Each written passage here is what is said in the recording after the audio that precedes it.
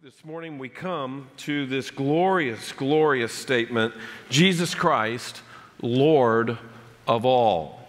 Jesus Christ, Lord of all. Indeed, we've been studying the box on your page, or not the box, but the passage in the box on the page.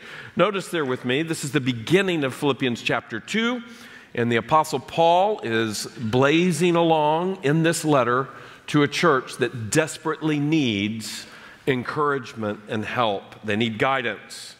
If you're new to us this morning especially, notice the background and context. And all of us can kind of look at this and follow along. I left most of these filled in a little bit at the beginning. Number one, the Apostle Paul writes from where? Prison in Rome. So he's under hardship. And he's writing to the church at Philippi. Now, I've not put this here, but the church at Philippi is also struggling. They have their own persecution and their own issues. Look at number two. He calls them to live as citizens of heaven, even though they are in an earthly realm. He calls them to live as citizens of heaven instead of living merely as citizens of an earthly realm. You see that in chapter 1. Number three, he deals with the pain of their persecution and also the problem of their disunity. Their disunity comes up in the letter. So there's problems from the outside, their persecution, but there's also some problems on the inside. You know, there's no church that is perfect. Every church has various issues and struggles. One of the greatest struggles that a church can have is a problem with unity. Many of you grew up where somewhere along the way you saw disunity in a church.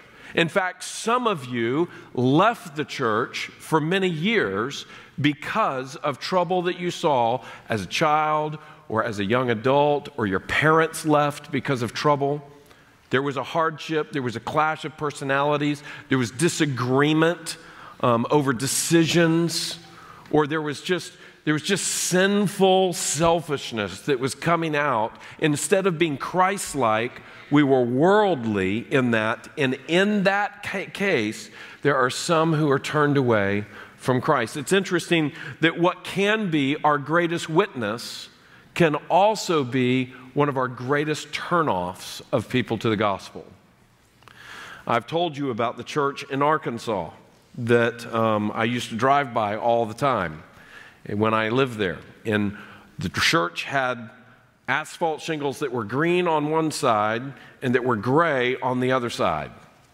And every time you looked at that church from the outside, you were reminded of the story of the fact that the church couldn't agree on what color the asphalt shingles should be. And so it was a constant billboard to the community that this is a church that is so divided they can't even have the same color shingles on both sides of the roof. Now, we find that slightly humorous, but it's really pathetic. And it's a message to the world that the great unifier is impotent to unify the congregation. Now, that's not a problem with God, that's a problem with us. And so we want to see that they had a problem with unity. Number four, notice this. Chapter 2, verses 1 through 11, this is the fourth message on this box of Scripture. So chapter 2, verses 1 through 11 may be considered the climax of the letter, and here it is our model for unity.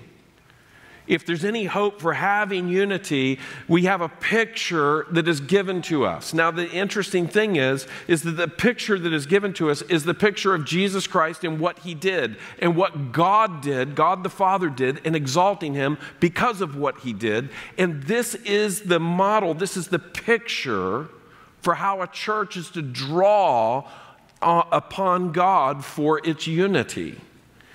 And so notice this, the golden key to right relationships, let's say these things out loud together, these three things. The golden key to right relationships are Christ's example, His work, and His power. So we have the example of Christ, the model of His life, His working in us and His working in the circumstance. We see His going to the cross going to the grave, coming out of the tomb. So it's Christ's work both at Calvary and in us, and his resurrection power. Because of this, we can have right relationships. Look at the next part. Verses 5 through 11, so notice that. It's not all the way up there at the top, but verses 5 through 11 is often called the hymn of Christ. H-Y-M-N, the hymn of Christ, the song of Christ. It's poetic. In fact, if you have an ESV Bible, it divides it out and puts it into poetic form. Some Bibles do that, some Bibles don't.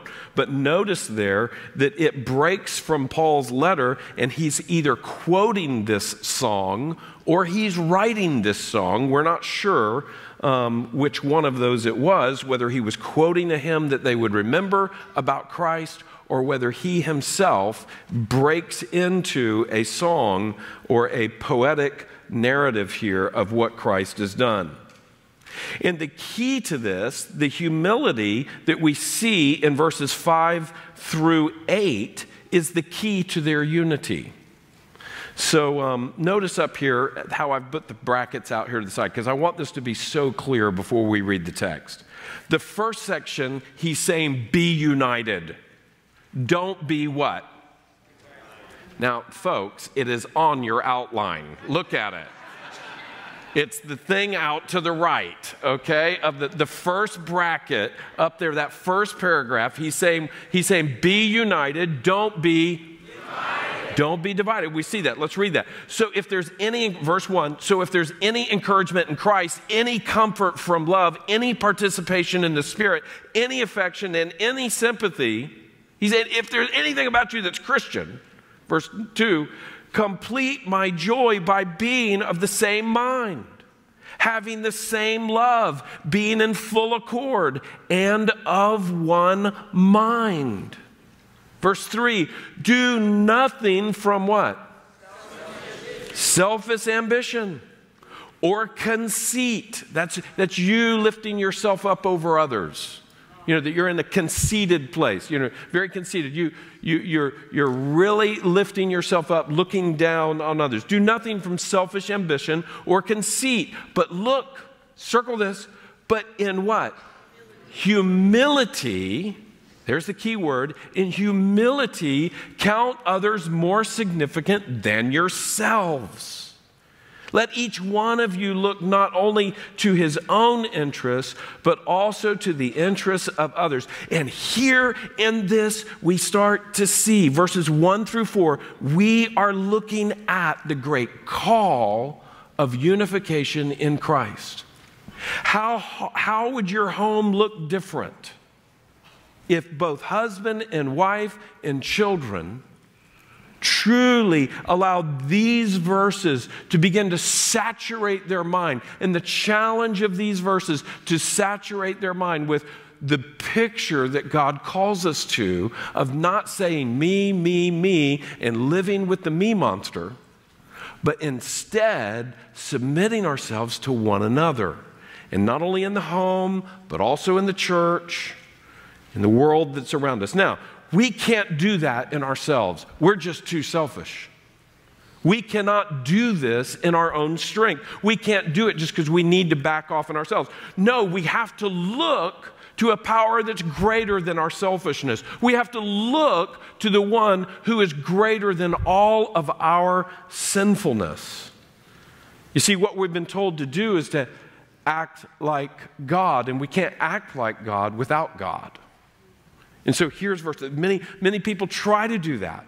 Many people try to be like God. They try to be a good Christian, a better person, without recognizing the absolute poverty that we have in ourselves. Once we come to see the riches of Christ and all that he did and all that he gives, we can be this thing that we see at the top. So look at the next bracket. We see, so be united, don't be divided. And here's how to do that. He's saying, since you have Christ, think and act like him. And we see this in verse 5.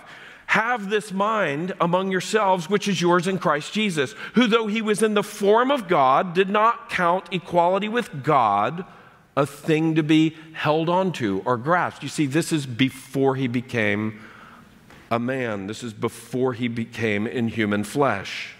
Have this mind. Jesus, he did not count all those things to be held onto in verse 7, but he emptied himself, by taking the form of a servant, being born in the likeness of men. Verse 8, and being found in human form, not only to become a man, look what it says, being found in human form, he humbled himself by becoming obedient to the point of death, even death on a cross. So we see, and we've studied that for the last couple of weeks. Now we come to verse 9. We see what happens as a result of him becoming obedient to the point of death, even death on a cross. Look at verse 9. Circle the first word of verse 9.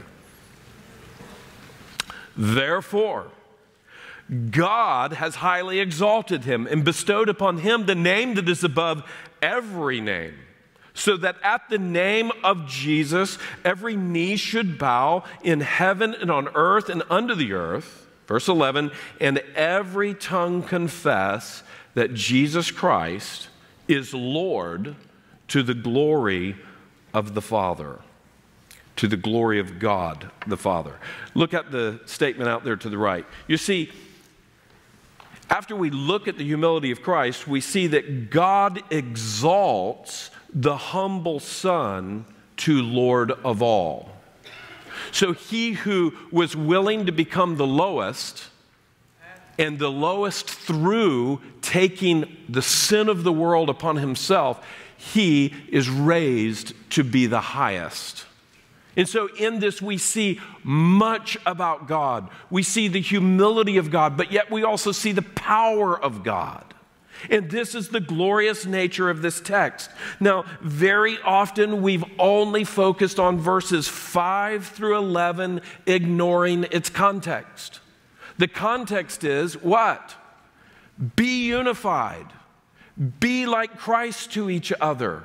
Show the world what Christians really look like. But we can't do that with ourselves, so we look to Christ. And we see the great and glorious work of Christ. Now, the reason that we often focus on verses 5 through 11, this statement about Christ, is because it is the key to everything. We just don't want to miss that it's a key that was given in the context of a problem with church unity. So let's look at this. Humility is the key to unity. And we also see that humility is the key to exaltation, like a master or a submaster key. What do I mean by that? Well, just on this property, we have 88 outside doors. Does that sound crazy or what? And that's just the outside doors. That doesn't even include the doors that come inside and that still have to be locked. And so we have people that go around that live on campus, and it's part of their job to go all the way around the campus every evening and in the middle of the night and in the early mornings, and they keep this place locked down because we want it to be very, very safe for kids when the 500 kids get here for each morning to school or for church. And so we have all these different keys. But what's amazing is that they're not all the same levels. So there's some keys that are higher than others. And so we start to call some of them master keys. It's a submaster. It's not the master key. But let me just show you here that when we start to see this, that humility is a key to exaltation, we start to see that we see this great key that opens all of the doors is the exaltation of Christ. The key that brings people together, it also is like a master key. A key that brings people together is humility. So when we are humble, we can be brought together. One of the keys that brings all of the glory of God to the earth is the humility of God. And we have to see that this comes with great glory.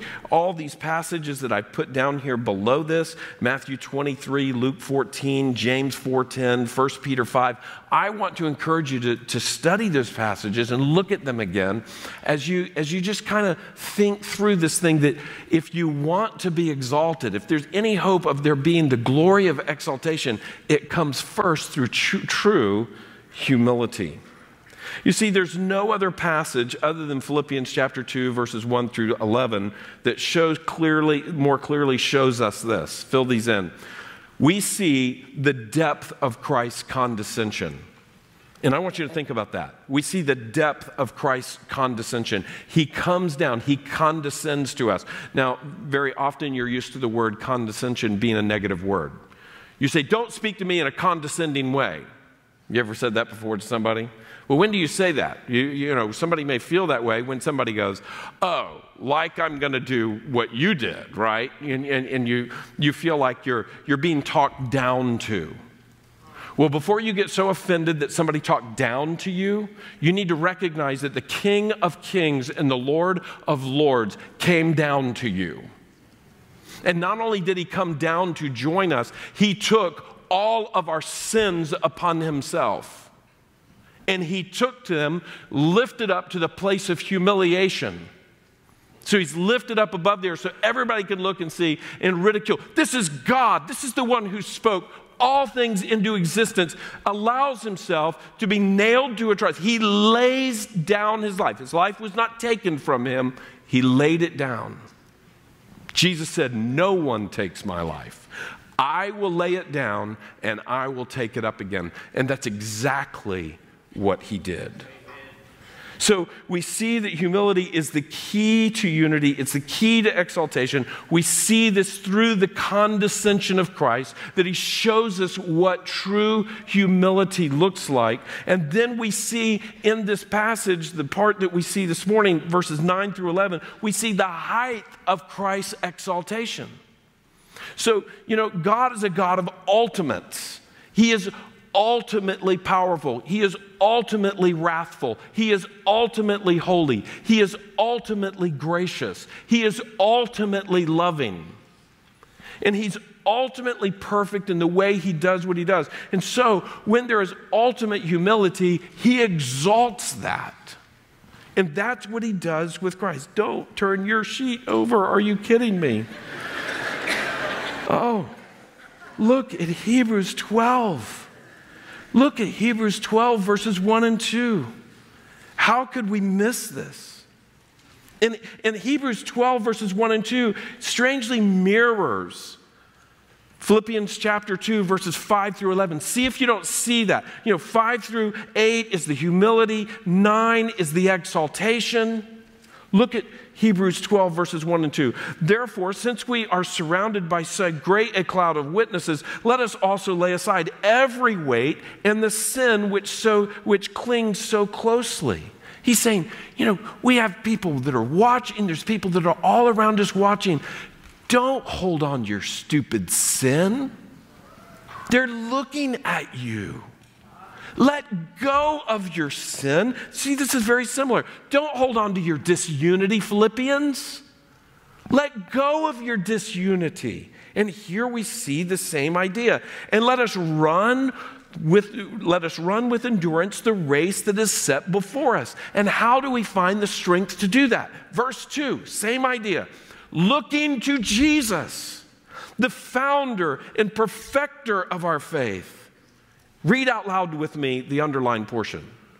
Who for the joy that was set before him endured the cross, despising the shame, and is seated at the right hand of the throne of God. Do you see the condescension in this? Look at the condescension.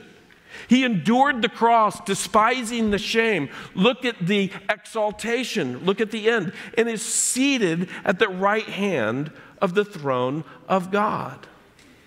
You see, the call is for you and for me to look to Christ, and by looking to Christ, we lay down our sin.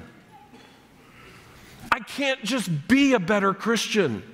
I cannot do this in my strength. If I say, I got to do better, I got to do better, I got to do better, my friends, I'm going to surely fail. But when I look at Jesus, the one who gave it all for me, the one who took all of my sin upon himself, that when I really consider what he has done and I cast my belief and my hope upon the cross and I see how much he loved me, my friends, that changes my motivations. Amen. You see, you can't just seek to do it to be a better Christian, to look better. No, friends, we look to Jesus and we start to say, if he did that for me, oh, how I might live for him. Amen. Friends, this is what we see. We always have to look to Jesus for our strength. We always have to look to Jesus and what he has done, the statement of his love on the cross for us, that by being so loved, we may love him. You see, in 1 John it says that we love because he first loved us. We didn't love him first. He loved us first. And when we really start to camp out on his love, we really start to let the truth and the reality of his love flow over our lives. We start to read his word and see how from beginning to end it is saying, I love you. I created you in love. You have turned and rebelled against me in your fallenness. But listen to this. I've made a plan to redeem you, creation, fall, redemption, and I'm going to make you back right, completely holy. Creation, fall, redemption, restoration. This is the message of the Bible. And it's very, very knowable. That's why God has given it to us. I'm so proud of you for being here. Some of you have been coming, and you've been listening, and you've been hearing the picture and the story of the Bible. You've been hearing, and things are starting to fit together for you.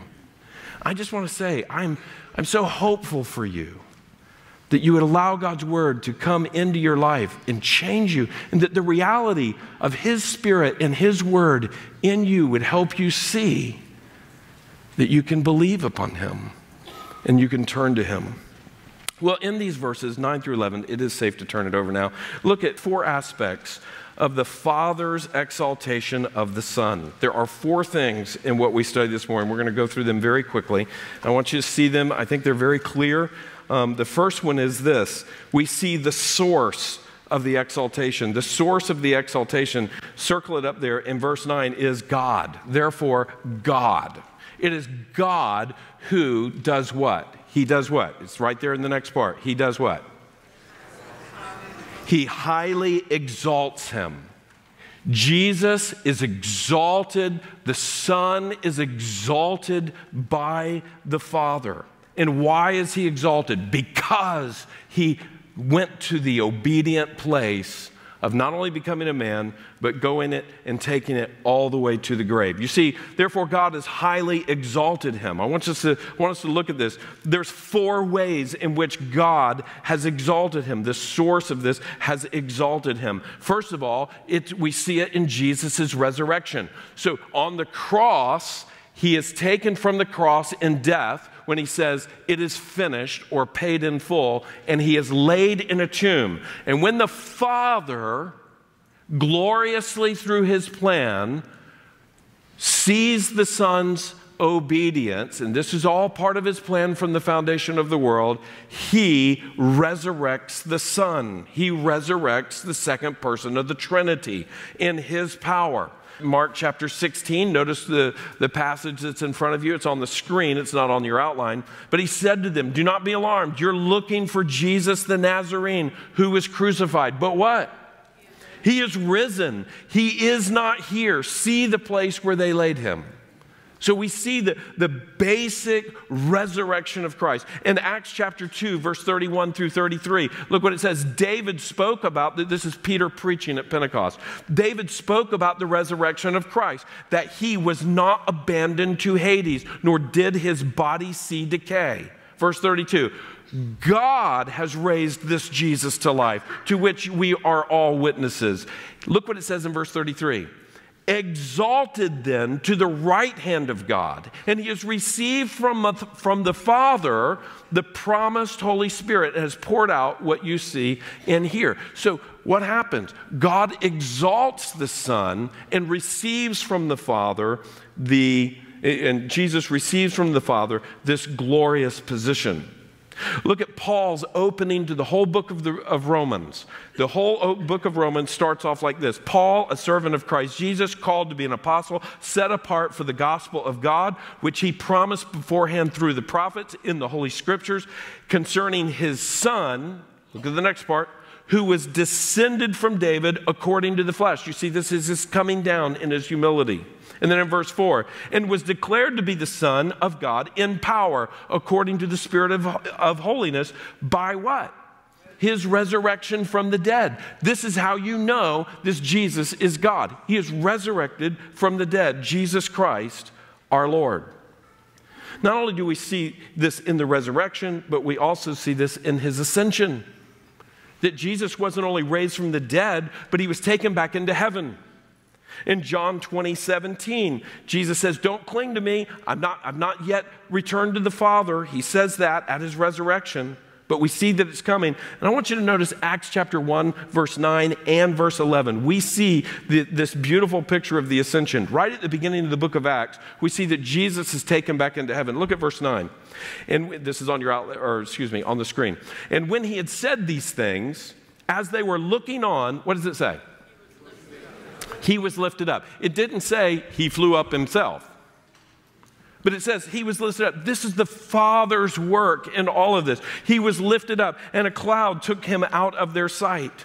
In verse 11, men of Galilee, they said, why do you stand here looking into the sky? This same Jesus, whom has been taken from you into heaven, will come back in the same way you have seen him go into heaven. So this is the beautiful picture. This is part of the Father's good plan and the Father's work and the Father's power, that he is exalting Christ. He raises him from the dead because of his obedience unto death. And then he takes him back out of the incarnation, back into heaven. And this is a glorious picture of God's great work of exalting his Son.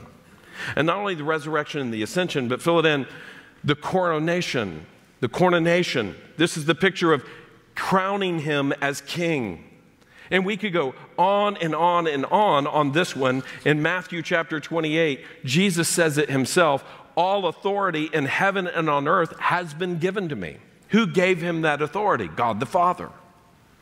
Now, we want to be so careful, as we're going to unpack here a little bit, we want to be so careful to understand that within the Trinity, Father, Son, and Spirit are completely equal. They are completely pure in their relationship to one another. And there's this glorious equality and this glorious beauty in their being one. But as we look at that, we start to see the essence and the nature of God in Father, Son, and Spirit. And it starts to show us things about God, like his humility, that he would come to the earth, like his power, that he is raised from the dead, like his love, that he would lay down his life for his people. You see, there are things that we start to see from the Trinity that would be very difficult, perhaps, for us to see about God had he not been in this way. But this is the way he is. This is his essence. Look at the next part. Not only is he coronated as the King of Kings and the Lord of Lords, but notice this, he is the high priest. And I love this. He is the one true high priest between God and man. It is Jesus Christ. He is the one who says that before the world began, that he would come and intercede for his people, that he is able to save completely those who draw near to him. And he always, listen to this, in Romans it says, he always lives to intercede for us. Another passage that we see there is Psalm 2 and Psalm 89. Hebrews chapter 7, and then look there all the way across that line. These would be great passages in Hebrews for you to go look up. And why? Because they describe the nature of Jesus interceding for his people. He is the high priest. So all of this comes as the source of the Father. Number two, the title. What title do we see him given in verse 9 and 10? Look what it says. And he bestowed on him the name that is above every name. Now, first of all, the word bestowed means to generously give. It is generously given. You know, when you talk about, oh, wow, he bestowed something up, you don't use that term very often, do you? Oh, yeah, I went down to the parts store and I bought the parts, and the guy behind the desk bestowed upon me some new coupons. You don't say that.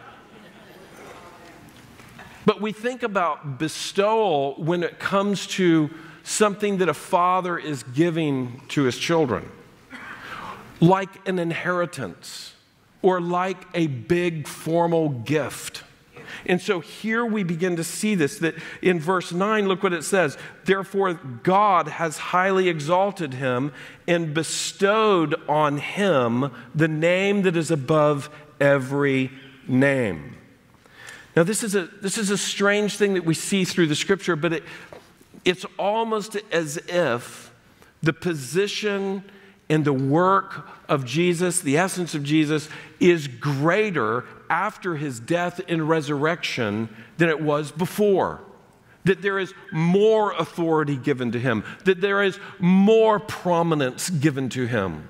In a sense, that's very true. If you read the scripture, though they are completely equal in their power and their might and their purity and all of those things, we see that this great act that the Father had planned before all of creation, that God himself had planned throughout all the creation, we see that this exalts the Son. And it is a name that is given among him. Now, I also want you to notice here the name we put out there to the side, title, because we're not merely talking about the name of Jesus. We would often say, well, this passage is always talking about Yeshua, that Yahweh saves, Jehovah saves. And I would say, well, yes, it's talking about the name Jesus, and so much more. Because it's not merely the name. There's many people that are named Jesus. You know, it wasn't until I met people here in Miami that are Hispanic that you know, we have a bunch of Jesuses running around. Jesus. As a kid growing up, I wasn't used to that. As I got to know somebody, they would say his name is Jesus, and I'm like, great. And then I would see it written, and I'm like, Mom, that says Jesus. Anybody ever experienced that before? Okay, all of us non-Hispanics are experiencing that right now. I love it. But what does the name Jesus mean? It means Jehovah saves. That's beautiful. It's Joshua. Yeah, now that's the other thing. The name Joshua is the same name from Hebrew. So if your name is Joshua, that's the picture of Jehovah saves. Now, while there would be many that are named Jesus, there's not many that are named Lord. And so when we start to see the picture here, it is not just the name of Jesus, but it's the name of Jesus as Lord of all. As Lord of all things. It's the title that is given here. And we see that it's very clear. There's no ambiguity about it. Notice what it says in verse 9 and 10. Therefore God has highly exalted him and bestowed upon him the name that is above every name. Doesn't stop right there. Keeps going with the description. So that at the name of Jesus, every knee should bow in heaven and on earth and under the earth, and every tongue confess that Jesus Christ, what does it say? Is Lord, to the glory of God the Father. And so we need to start to recognize that this idea of Lord is saying, this is Yahweh God. This is the I am. And so fill this in. This is declaring Jesus' deity. What do we mean by deity? Those of you who are new to church or new to Bible study, deity is talking about this is his godness. This is the fact that he's God. You see, we don't believe that Jesus was just a nice prophet 2,000 years ago, a good moral leader. We believe that Jesus came and Jesus was God in the flesh, and that he was God in the flesh that would lay down his life for sinners, A few years ago spoke with a man here in town. He said, "Oh, you go to Sheridan Hills?" And I said, "Yeah, I go. I'll come sometime." And he said, I might, and didn't tell him who I was, but we were talking a little bit. And he said, "I'm kind of into churches right up into the point where they start saying Jesus is God, and then I'm out of there."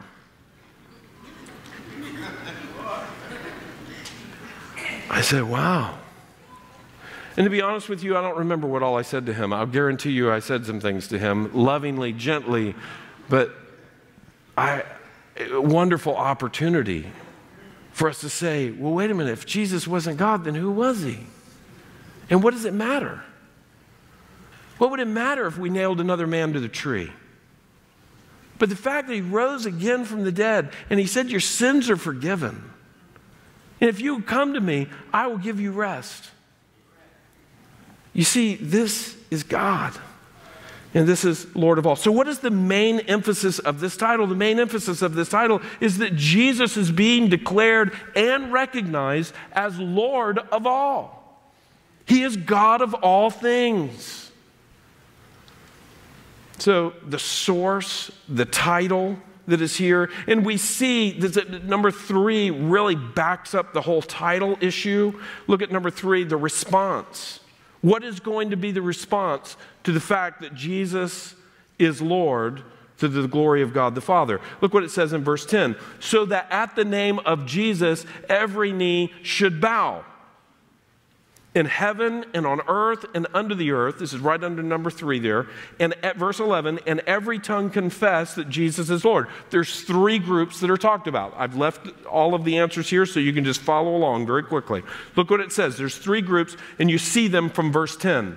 In heaven and on earth and under the earth. So in heaven, these are redeemed believers and holy angels. That's the only ones that are in heaven.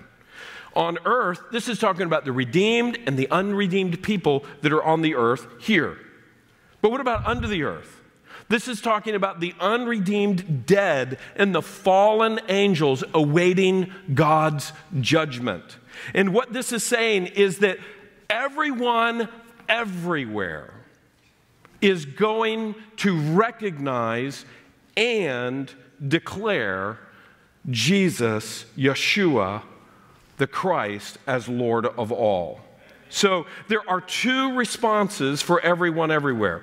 And we first see this is that their knees are going to bow. And notice what it says, every knee is going to bow. If a team is getting together and they say, hey guys, come on over here, everybody take a knee. The idea is, that first came from, not from Kaepernick, but that first came from a team coming together to whatever. But then we have a movement where we hear about taking a knee. And very often it looks like this. Nothing wrong with that. It's great to use that phrase. But I want you to see that this is saying every knee is going to bow.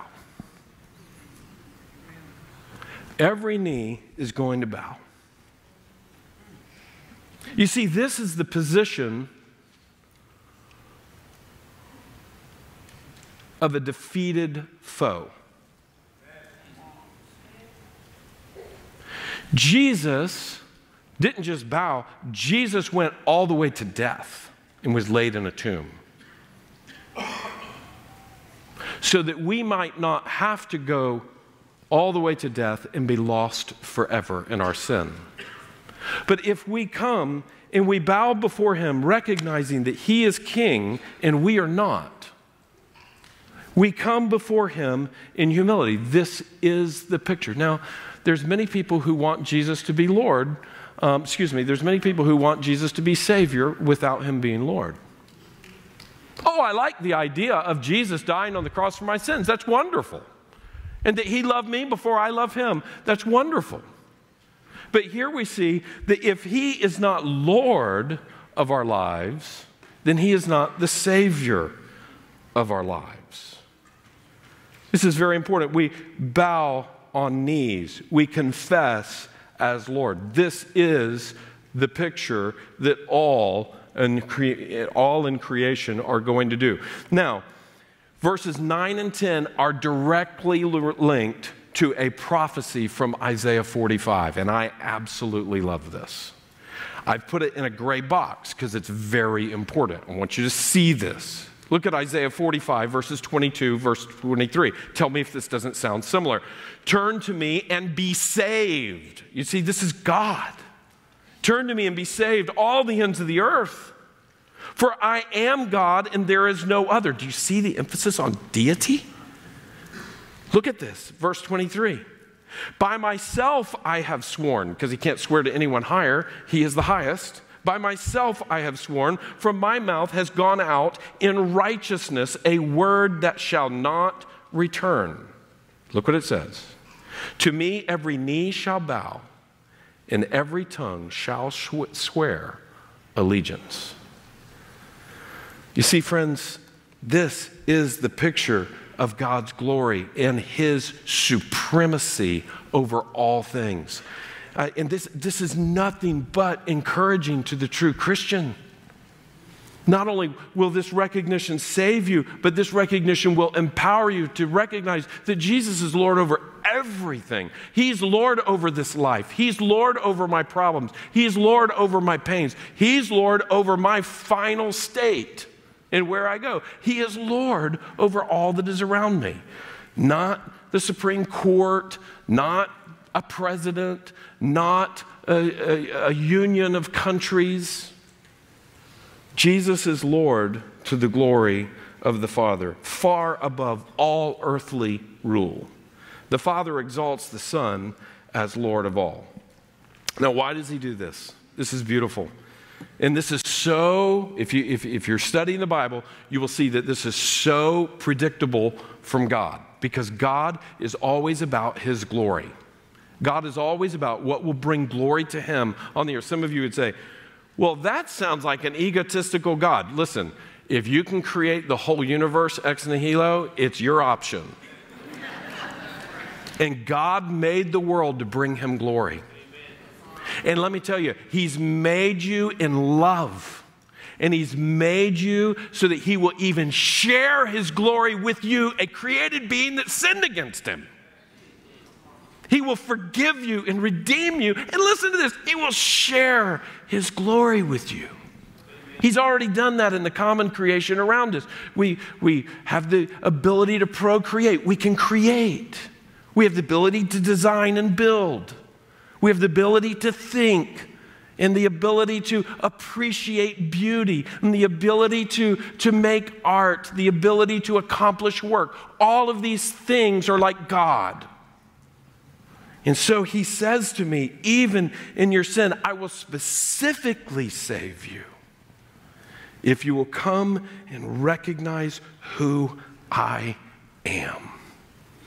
And why does he do it? Because he's made the universe to glorify him. So look what it says in verse 11. And every tongue confess that Jesus Christ is Lord. And for why? To the glory of God the Father, just like the rest of creation.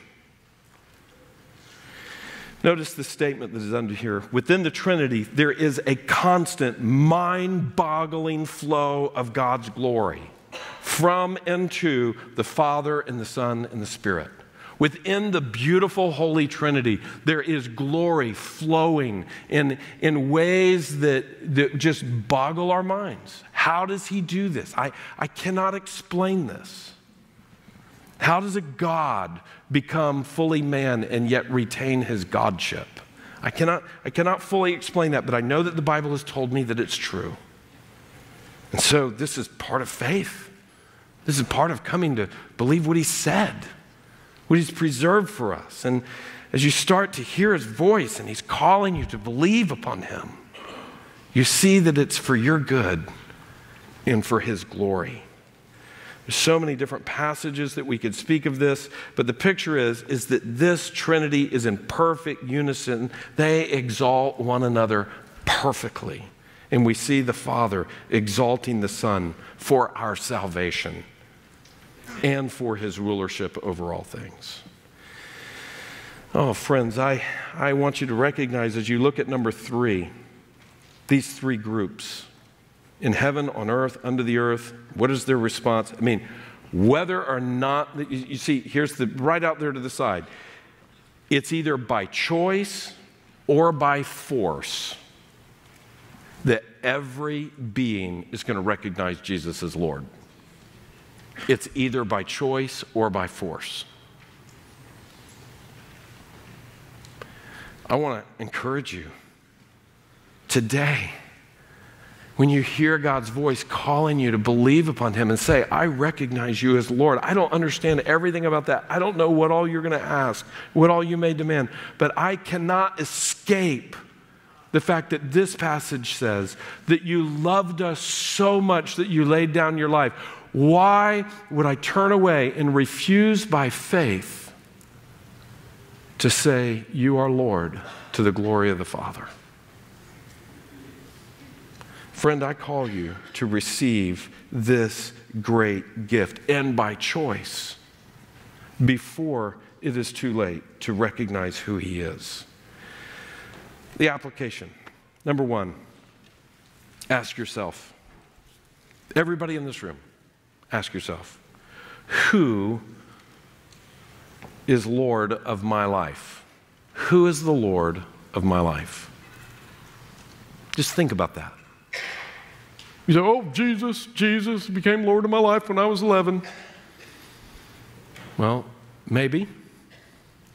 I'm not talking about decisional evangelism where you walk down an aisle somewhere and you filled out a card or you had a emotional experience. I'm asking you, who actively is Lord of your life? Really, Lord of your life. Who is the authority over your mind and your heart?